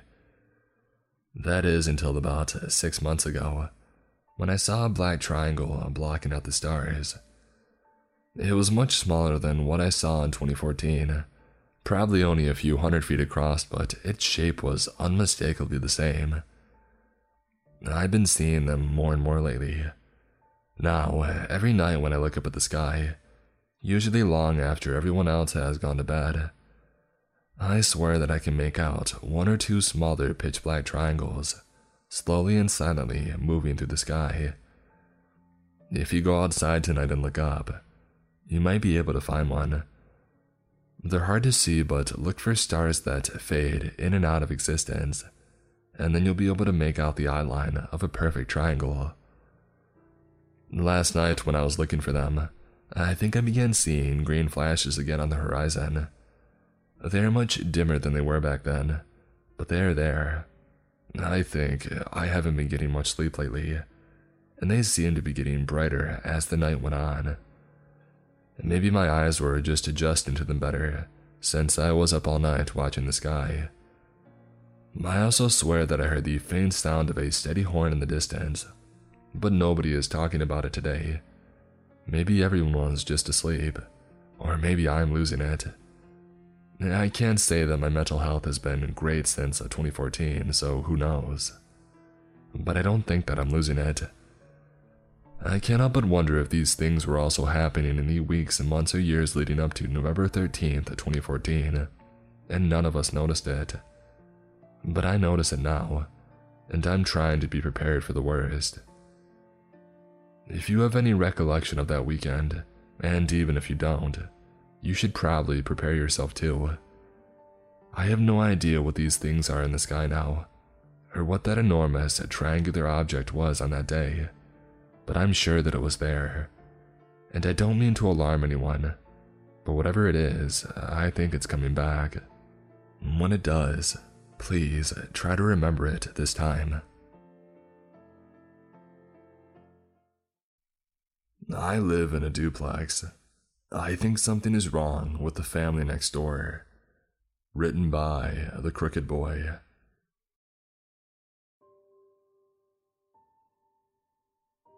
The Calhouns moved in overnight. Our house, a duplex split right down the middle, was filled with muffled scrapes and groans as the picture-perfect family lugged in their furniture and settled down in the unit beside ours. There's a mom, slight and brunette, a father, strong and handsome, and an 11-year-old daughter who was just a little younger than me. I never actually saw the Calhouns until the very end. I only knew they were real because my parents said so. The day after they moved in, my mom went over with a casserole and came back with a funny look on her face. She told me that the mother was frosty, whatever that meant. My dad had no interest in befriending the husband, and I didn't think that I would find myself a friend in their daughter until I got the first note of my vent the very next night. That's how I became pen pals with the girl who wasn't allowed play dates. Hi, you want to be friends? The note, in painstaking pencil on purple construction paper, had scuffled into the air vent that hogged the corner of my room. It was a metal grate, about as big as a shoebox, set into the cream-colored molding. If you got down on all fours and peered in through the bars, you could see, past 5 feet of metal tunneling, into the room mirroring yours next door. The lights were off in the other room and I saw nothing save the folded note, resting halfway between her room and mine. I popped off the vent and fished it out, reading the carefully plotted scrawl that asked me to be friends. I grabbed a pencil from my desk and replied, "Yes, I'm Kayla. What's your name?" I slid the note with my answer back through, replaced the vent and went to sleep. When I woke up, there was a reply. "I'm Minnie. Don't tell your parents about me." I frowned, rereading the note. That was odd. I wonder what she meant by that. "What do you mean?" I slid the note back through and headed off to school. "The crooked lady says I'm not allowed friends." Beneath Minnie's reply was a drawing of a stick woman, with a head of scribbled hair and a multitude of bent, jointed limbs. A spider thing. Looking at it made my skin crawl and my knees go weak. The crooked lady. I debated showing my parents, but afraid that they would march me next door demanding answers, I didn't. Instead, I wrote back, "Who is that?" After I finished my homework, there was a new note, one that made my chest ache. I stared at the reply to my question, trying to make sense of it. There were 2 new words beneath the drawing. Looking at them made me feel dizzy, like the floor beneath my feet was a liquid slime, shifting and swaying, the walls around me spinning and spiraling as I stared and stared. The 2 fresh words leapt off the page, invading my vision, burying themselves into my retinas, etching a series of lines and swirls on the back of my eyelids. The little girl named Minnie had answered in slanting letters. The String Master. Days passed, a week, and then 2. The weather shifted as fall snapped in and stole the green from the trees, sending them up in a blaze of color. The air went cold, wearing icy fangs that bit through flesh and bone. I didn't hear from Minnie during those strange, cold weeks. I would put notes in the vent and get nothing in return. Spare these strange noises which leached through on some nights. Muffled voices, tinny and tainted by the vent, funneled in, too faint to pick out words. If they were words at all. If I listened long enough, it sometimes sounded like a low, throaty chanting. Strange syllables intoned again and again, like nothing I had ever heard. I saw the mother out and about once or twice, taking out the trash, and the husband on his way to work. I never saw Minnie. I didn't tell my parents about our exchange. I bottled it up, hoping the gnawing feeling in the pit of my stomach would go away. But it didn't. There was a tiny rat living in my tummy, nibbling away at me, trying to eat me from the inside out. It was named the String Master. We were eating roast beef for dinner. I hated roast beef. I pushed food around my plate, nibbled at a bite and put it back, and looked up at my parents. "What's a String Master?" I asked. My mom looked over at me, puzzled. My dad didn't raise his eyes from his newspaper, which snapped as he turned the page. "It's a funny-looking guitar, hon," he answered absently. My mother kept staring at me. "Where'd you hear that, Kayla?" "I don't know." My mother frowned before drowning her confusion in a glass of red wine. "What are the new neighbors like?" I asked. "The wife was frosty," my mom answered. "I haven't met the husband yet, and their daughter." My mom's face, light and pale beneath a head of blonde curls, nodded up as if she couldn't find the words. "The daughter seems odd," she said finally. I looked up. "You met Minnie." Mom frowned at me. "Her name's Minnie." I thought about the note that I had gotten. "Don't tell your parents about me," and decided to lie. "I don't know, I think so. I thought that I heard her mom call her that once." "Yes, well," my mother huffed. "She just seems odd. I only saw her for a moment, a scabby little thing. I'm sure she's a perfectly sweet girl. But..." My mom trailed off and I thought I saw her shudder. "I don't want you playing with her," my mom continued.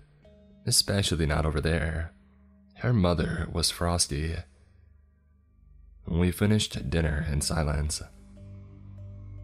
I washed up and fell into my pajamas, ready for bed when I decided to check the post office in the corner of my room one last time. I didn't expect to find a new note, resting halfway through the vent communicating between her room and mine, but that's exactly what I found. I unfolded it and read the invitation carefully, my heart thumping in my chest, my breath shallow and gluey in my lungs. "Tea party, tonight at bedtime, down the rabbit hole, through Minnie's Wonderland." I read the note again and again, wondering if I should accept the invitation or crumple it up and forget about my friend next door. I sat on the edge of my bed, tormented by my indecision. After a moment and then two, I snatched my crucifix necklace on the nightstand and got down on my knees, wriggling my elbows and kneecaps in through the air vent that fed into Minnie's room. I don't know why I grabbed the necklace. I guess deep down I knew that I might need it.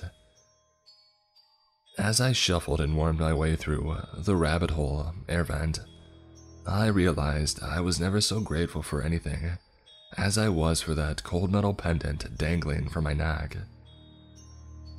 The likeness of Christ guided me inch by inch, protecting me from the String Master, whatever might lay beyond. I met the Calhouns for tea not much later. Minnie's bedroom was exactly like mine, and at the same time, it wasn't at all. The shape and size were the same, but that was as far as the similarity stretched. My wallpaper was pink. Hers was unpainted plaster. My bed was a princess canopy facing a pint-sized vanity mirror. Hers was a threadbare mattress shoved sloppily into the corner, a tangle of soiled blankets coiled atop it like a dead thing. I couldn't see much.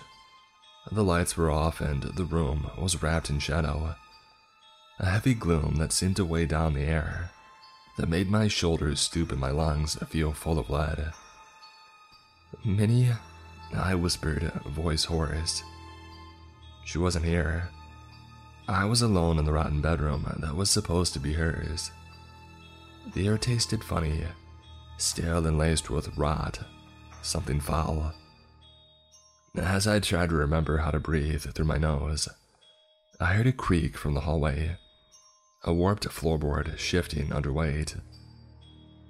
I noticed the bedroom door standing open, and shivered at the darkness that seeped in from the hall.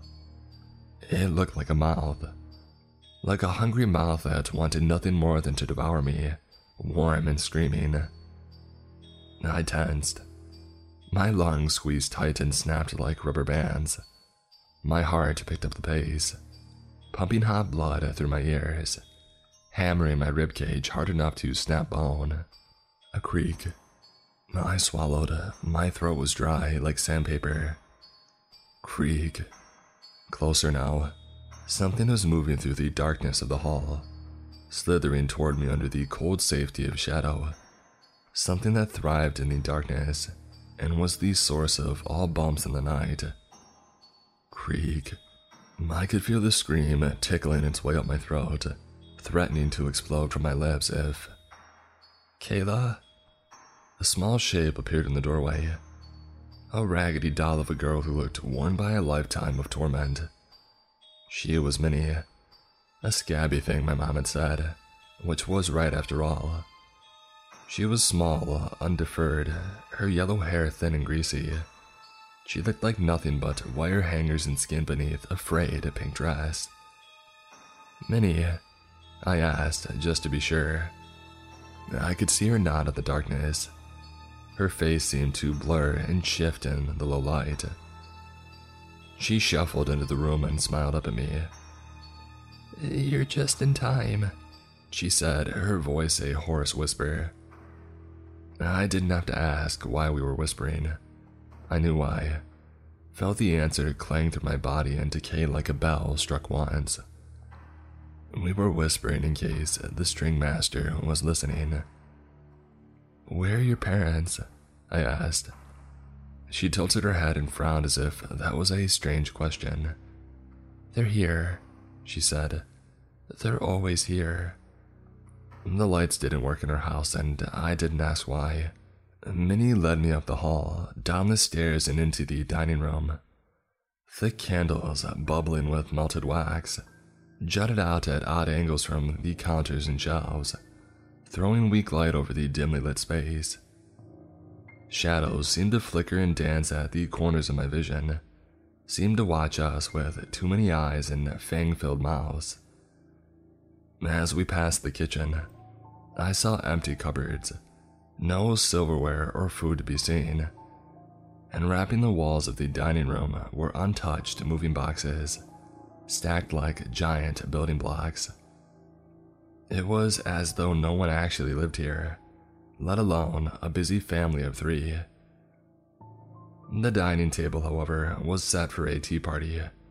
Sweet pastry, still warm and smelling of sugar, spiraled up and down in towers around a gleaming tea kettle and 4 rose-colored cups. "What are those for?" I asked, meeting the 3rd and 4th cup. Minnie just looked at me and smiled, not answering as she pulled out a chair and claimed her throne. I felt my chest tingle with dread as I took the chair opposite of her. My stomach was knotting in on itself, forcing hot bile up my throat as I watched Minnie painstakingly pour tea for 4. I should have left then. I should have kicked out my chair and ran, never looking back. But I didn't. I couldn't. I wasn't in control of myself. Despite the warm, sour fear that forced itself up my nose and down my throat, flooding my insides like boiling water, I didn't move. I sat there and watched the crooked lady emerge. "My parents want to meet you," Minnie said as she replaced the tea kettle. I swallowed the lump in my throat, wishing that I was in control of my limbs, but I was cemented to my chair, unable to move. Minnie smiled as if this fact amused her. "My parents want to meet you," she said again. I tried to reply but found that I couldn't, but I opened my mouth anyway, hoping that I could tell her I wanted to leave. The fear, the raw, screaming terror was overwhelming. "String master," I croaked. I don't know where it came from, only that it did. Minnie tilted her head and grimaced. Her lips drew back on tiny, malformed teeth and she hissed, "As you wish." And then she broke apart. Minnie's face, the one that was so small and innocent and belonged to my next-door pen pal, twisted up as if torqued by an invisible hand, contorting and warping with bright agony. Her eyes dried out, shriveling up like slugs on hot concrete, and the upturned nose beneath them collapsed inward, leaving only a dark pit. A lone rattle issued from her throat as things began moving and writhing beneath her skin, slithering up and down her body like a hive of embedded insects. Bone crackled and snapped as the top of her head began to bulge, expanding and ballooning outward like an overfilled waterbed. A black insectile appendage, stick-like and covered with hair, snapped out of her mouth and groped at her expanding face with a gnarled, human-like hand. Her body, which had been so thin and fragile, shriveled and curled into the high-backed chair like tissue paper under flame. And then she simply tore, like the seams of a doll in the hands of a brat. Her body split apart with the sound of fabric ripping, misting the walls, table, and my face in warm red, as the string master emerged in all its crooked horror. Minnie's body, which was nothing more than a shell, fell away like a rubbery, shedded skin, as a tall woman-like creature claimed her place. It was a bulging, fleshy thing, throbbing with horrible industry, a number of insectile appendages sprouting from the coarse black hair of its form. Its head, high-cheeked and undeniably feminine, wavered and blurred like a reflection on water. 1 second, it was Minnie's face. The next, it was a woman's who must have been her mother. A second later, it was a man's, firm and set in agony. The string master expanded, joints crackling, popping, rising into a tall being that reached nearly to the ceiling. It towered above me as more faces cycled through its own. Dozens of men, women, and children I didn't recognize. Faces drawn in silent agony, forever imprisoned in the thing called the string master. I didn't scream until the pounding on the front door, and voices I knew. My parents were at the door, banging, shouting my name. They must have found my room empty, found the vent cover astray, and the tunnel into this nightmare. As the front door thudded in its frame, I found my voice and screamed. God, how I screamed. Minnie's tea party happened years ago, but I remember the next few moments in startling clarity. It's a sepia-toned film reel that's branded itself onto the pink folds of my mind. As my parents banged and screamed, the string master shrank with impossible speed, folding in on itself while simultaneously expanding outward. Its fleshy folds found 2 empty seats and bubbled up into familiar forms. It was as though a man and woman were growing out of the upholstery on these seats flanking mine, expanding up and out like blow-up dolls pumped with air. I saw their flesh turn pink and warm with life, saw them blink awake in skin and clothes that was no longer theirs. And then the front door was banging open, forced wide by the spirit key my parents still had, and they were rushing in, yelling, and then quieting as they saw the Calhouns and their daughter at the table set for tea. The string master was simulating normalcy, waiting for my parents to move closer, waiting to suck us all into a very dark place. All I could do was scream and scream. As my parents stepped up to the table, Mrs. Calhoun split apart as if unzipped, a dozen hairy tentacles erupting from her broken form. The insectile arm zipped around my mother and snapped her in before she had time to scream, sucking her down into a mass of liquid flesh that had replaced Mrs. Calhoun in her chair. I saw my mother melt like wax in the sun, her skin bubbling and blistering as she was assimilated into the string master. Just another face for her to wear.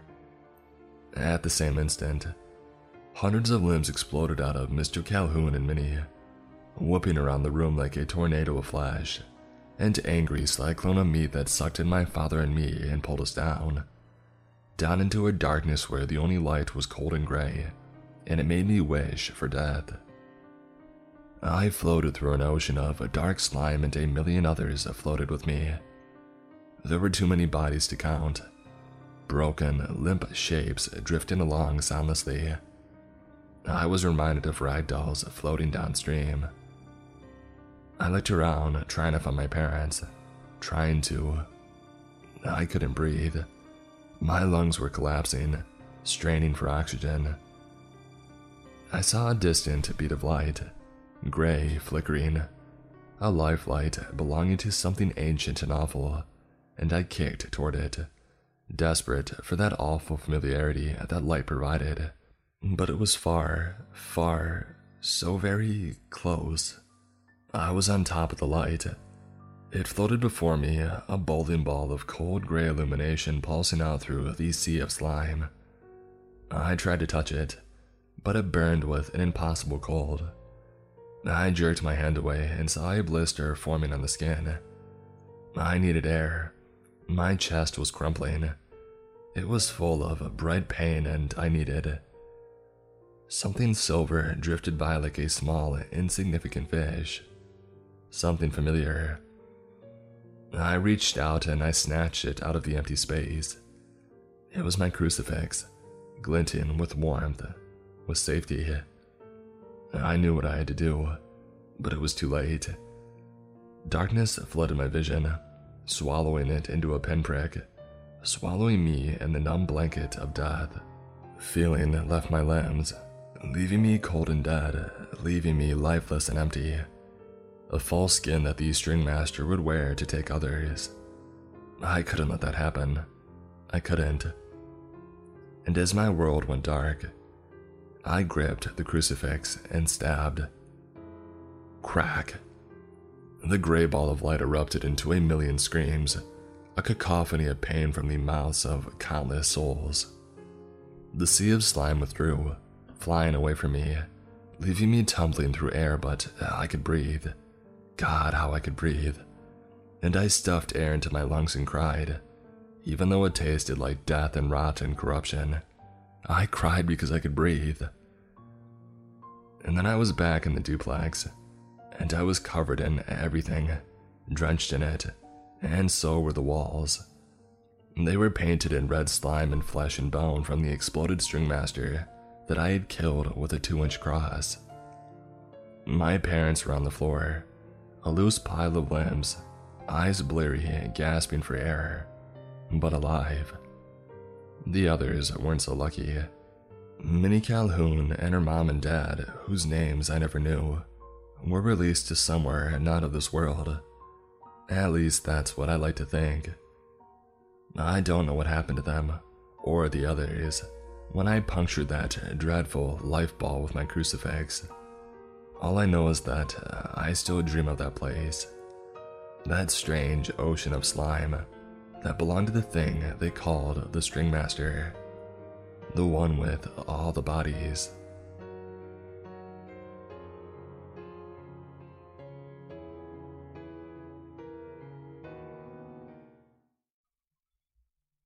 I survived the Backrooms. I've been looking to go back ever since. Written by Leo of Alexandria.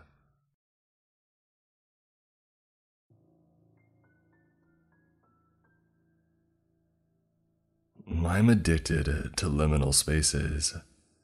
You can find plenty of videos with examples across YouTube. Before I know what liminal meant, I was enthralled with the idea. To put it as simply as I can, the definition of liminal describes the initial or transitional stage of a process. It is also the boundary of a threshold. Look up some liminal spaces on Google. It'll just be easier once you have an idea what this looks like. Go ahead, I'll wait. Do you have a better idea of what I mean now? I guess I identify most with the stillness and strangeness of these places. There's usually no exit you can see. They're empty, and most have an overwhelming nostalgic feel. It's like we have been to these places before. Seeing a living room with no furniture and an old 80s style green carpet, it speaks to some of us. I'm sure most had a friend's place that looked like this, or maybe it was your own house. When you image search liminal spaces, there are a lot of hallways that pop up. I'm sure not many of us had hallways in our home, but you must have been to a hotel or two, right? It's familiar, but eerie. It's the best example of liminal. It's a transition. A hallway, it takes you somewhere. But when you can't see the exit immediately, it is sometimes heart-pounding. There is something about the fear of these places that appeals to me. Don't get me wrong, I love the nostalgia, but fear is what drives me. Fear keeps you alive. The deeper that I dove into liminal spaces, the deeper down the rabbit hole I got. I live here now. I seek it. I seek what you are too afraid to find. I've been in the backrooms and survived. My first time, I didn't even know what was happening.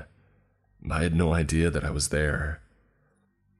After I realized what happened to me and how fortunate I was addicted. You think it's hard to no-clip back to reality. Try doing it dozens of times. This is the first time it happened to me. 3 years ago, I was a deputy sheriff for one of the larger cities in the US. At the time, I was assigned to the electronic monitoring unit. We installed and monitored tethers or ankle bracelets. Each officer had a caseload of 30 to 40. If the offender was fortunate enough to receive a tether as a part of their bond condition, then we would enforce the rules associated with said tether. Usually, it went well, with most obeying their court-ordered curfews or house arrest rules. Some men and women were assigned alcohol tethers. It's like a handheld preliminary breath test, a PBT, which they have to blow into 5 times a day to prove they're not imbibing alcohol, of course. These are mainly given out for drunk driving type of offenses. I'm sure you could figure that part out. I was sitting at my desk, monitoring my caseload and doing paperwork, whatever encompasses my day-to-day work life. A partner of mine, C, came up to me, dropping another file on my desk. "What's this?" I said. "Name's not important. She's missed several blows. Can't get a hold of her. I have a couple locations that she might be at. You want to go look for her with me?" he said. This is another part of our job, one that is always exciting. When someone tries to cut their device off, or doesn't fulfill the responsibilities imposed on them by the court, we go look for the offender. We call them absconders. They are now violating their bond conditions, and we have to find them. Being that alcohol tethers don't have a GPS element to them, we have some work to put in to find them. As mentioned, the offender that he was looking at had not taken an alcohol test in a while. He made some calls, determining what the last location she was at, and we started there. To set the scene, the subject was at a location in southwest Detroit, not a great area. It was about 8 o'clock at night in the late fall, which meant it was cold and dark. Tough conditions to start searching for someone. Pulling up to the possible last known location, we were looking at a house that looked out of place for the area. Southwest Detroit is known to have one-bedroom ranch-style houses. This residence looked like something out of Hill House. It was well kept, maybe a 3-bedroom, 3-bath home. The lawn was beautiful. The lanterns outside were pretty but felt foreboding. As soon as we had approached the front door, I had a bad feeling. I posted out at the corner of the house, and my partner C went to the front door. After knocking on the door and announcing ourselves as a part of the sheriff department, it slowly opened. A lady slowly peeked her head out. Strangely enough, she focused her gaze on me, not my partner, right in front of the door. I'll never forget her face. It was human, make no mistake about that, but it looked like paper mache, with a long scraggly wig on top. I honestly couldn't tell if she was black, white, Asian, or otherwise. Her skin had a glisten to it, but the color was off-puttingly gray. My partner continued with the mission. "Ma'am, we're with the sheriff department. Is Camille here?" She finally moved her gaze from me to my partner. Her dead black eyes stared at C for a moment before she finally spoke. "Camille, yes, she is here." My partner looked at me with a, "What the heck are we getting ourselves into?" kind of look. "Okay, great. So can we come in and talk to her?" C asked.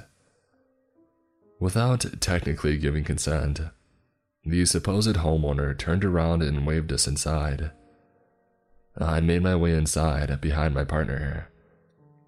While C talked to the strange woman, I immediately noticed a ledger book on an older-looking desk right in front of the door. It had several entries from what appeared to be caretakers. The person signed their name when they arrived, when they departed, and a summary of what they did. As I suspected, these people were caretakers of sorts. This lady obviously could not take care of herself and needed some in-home nurse help. I quietly tapped my partner on the shoulder, showing him the book. The name of the person we were looking for was in the book several times, although she had not signed in on the day that we were here. Not quite sure what our next move was, we talked about searching this place. At this moment, I felt a bump on my leg. While we were talking, we both seemed to forget the lady that we were talking to. Looking down, I jumped back a bit, seeing the strange woman on all fours at my feet. She slowly looked up at me. "Camille," is all she said, and that is all she would say, getting louder and louder. "Camille, Camille, Camille." She was almost screaming. She scooted around on her butt, using her arms to move her body around the floor. Now we were in real disbelief. "Okay, man, let's just clear this house, and if we find her, we find her," she said. We both knew this situation was off, but started searching the house. The entire time, this woman was yelling for Camille, never once getting back to her feet, just kind of following us around on the ground. The time must have been around 9 o'clock at night, and it was dark outside. The inside of the home had one light on. There were no TVs or any electronics of any kind. The house had a strange feeling to it. The layout of this older-style home had about 4 bedrooms and 2 floors. Every time I left a room, I swear I was in a part of the house that I had just not been. I would enter a hallway and seemingly be in another part of the house, like I had entered a dimensional gap or something. The woman would sometimes be right behind me, crawling around on the floor without making a sound. I was starting to question how all of this was possible. At one point, we both entered the upstairs, which looked to be a regular upstairs, with bedrooms or maybe a bathroom at the top of the stairs. As we opened the door initially, it wouldn't budge. It appeared that it had been sealed shut somehow, like it had been painted over and over and the paint had dried in the seams of the door. After putting in a little extra effort, the door opened, revealing an attic, not bedrooms. If you remember Paranormal Activity, when the guy finds a picture of his wife as a child in the insulation, well, that's what it looked like. There was nothing but storage space, insulation, and an older-style light bulb with a string hanging from it. The lady, she was just sitting at the bottom of the stairs watching us, occasionally yelling for Camille. After what seemed like an hour of searching this house repeatedly, going into rooms, I swear that I had just left. We finally called it, and we cleared the property.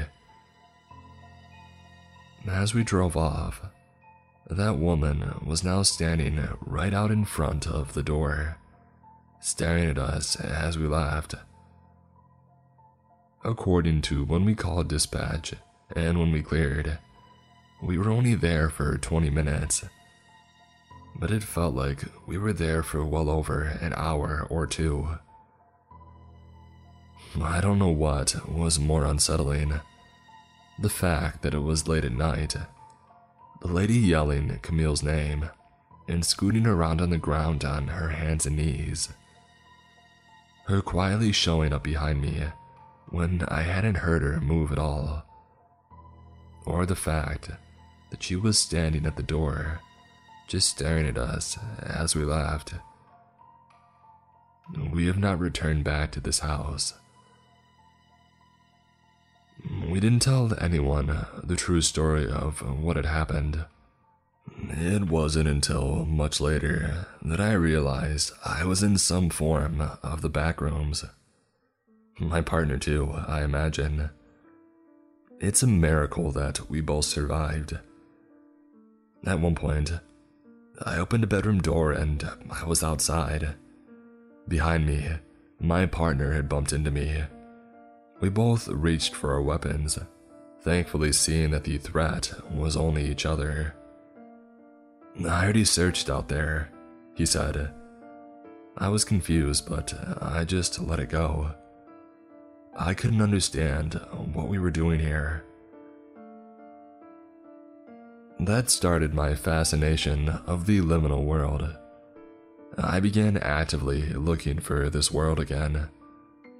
I found it plenty of times. I quit my job with the sheriff's department.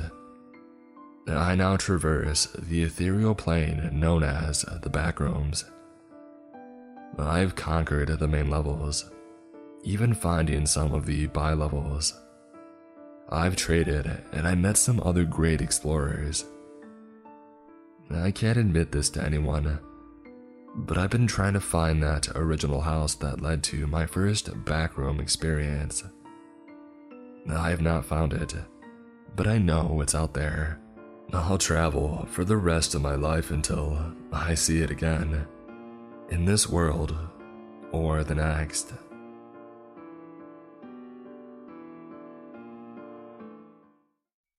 I hope you all enjoyed this week's episode. Wherever you may be in the world, thank you for listening, and I hope that you stay safe and sound. And as always, stay creepy. With Lucky Land Slots, you can get lucky just about anywhere. Dearly beloved, we are gathered here today to... Has anyone seen the bride and groom? Sorry, we're here. We were getting lucky in the limo and we lost track of time. No, Lucky Land Casino, with cash prizes that add up quicker than a guest registry. in that case, I pronounce you lucky. Play for free at LuckyLandSlots.com. Daily bonuses are waiting. No purchase necessary. Void where prohibited by law. 18+. Terms and conditions apply. See website for details.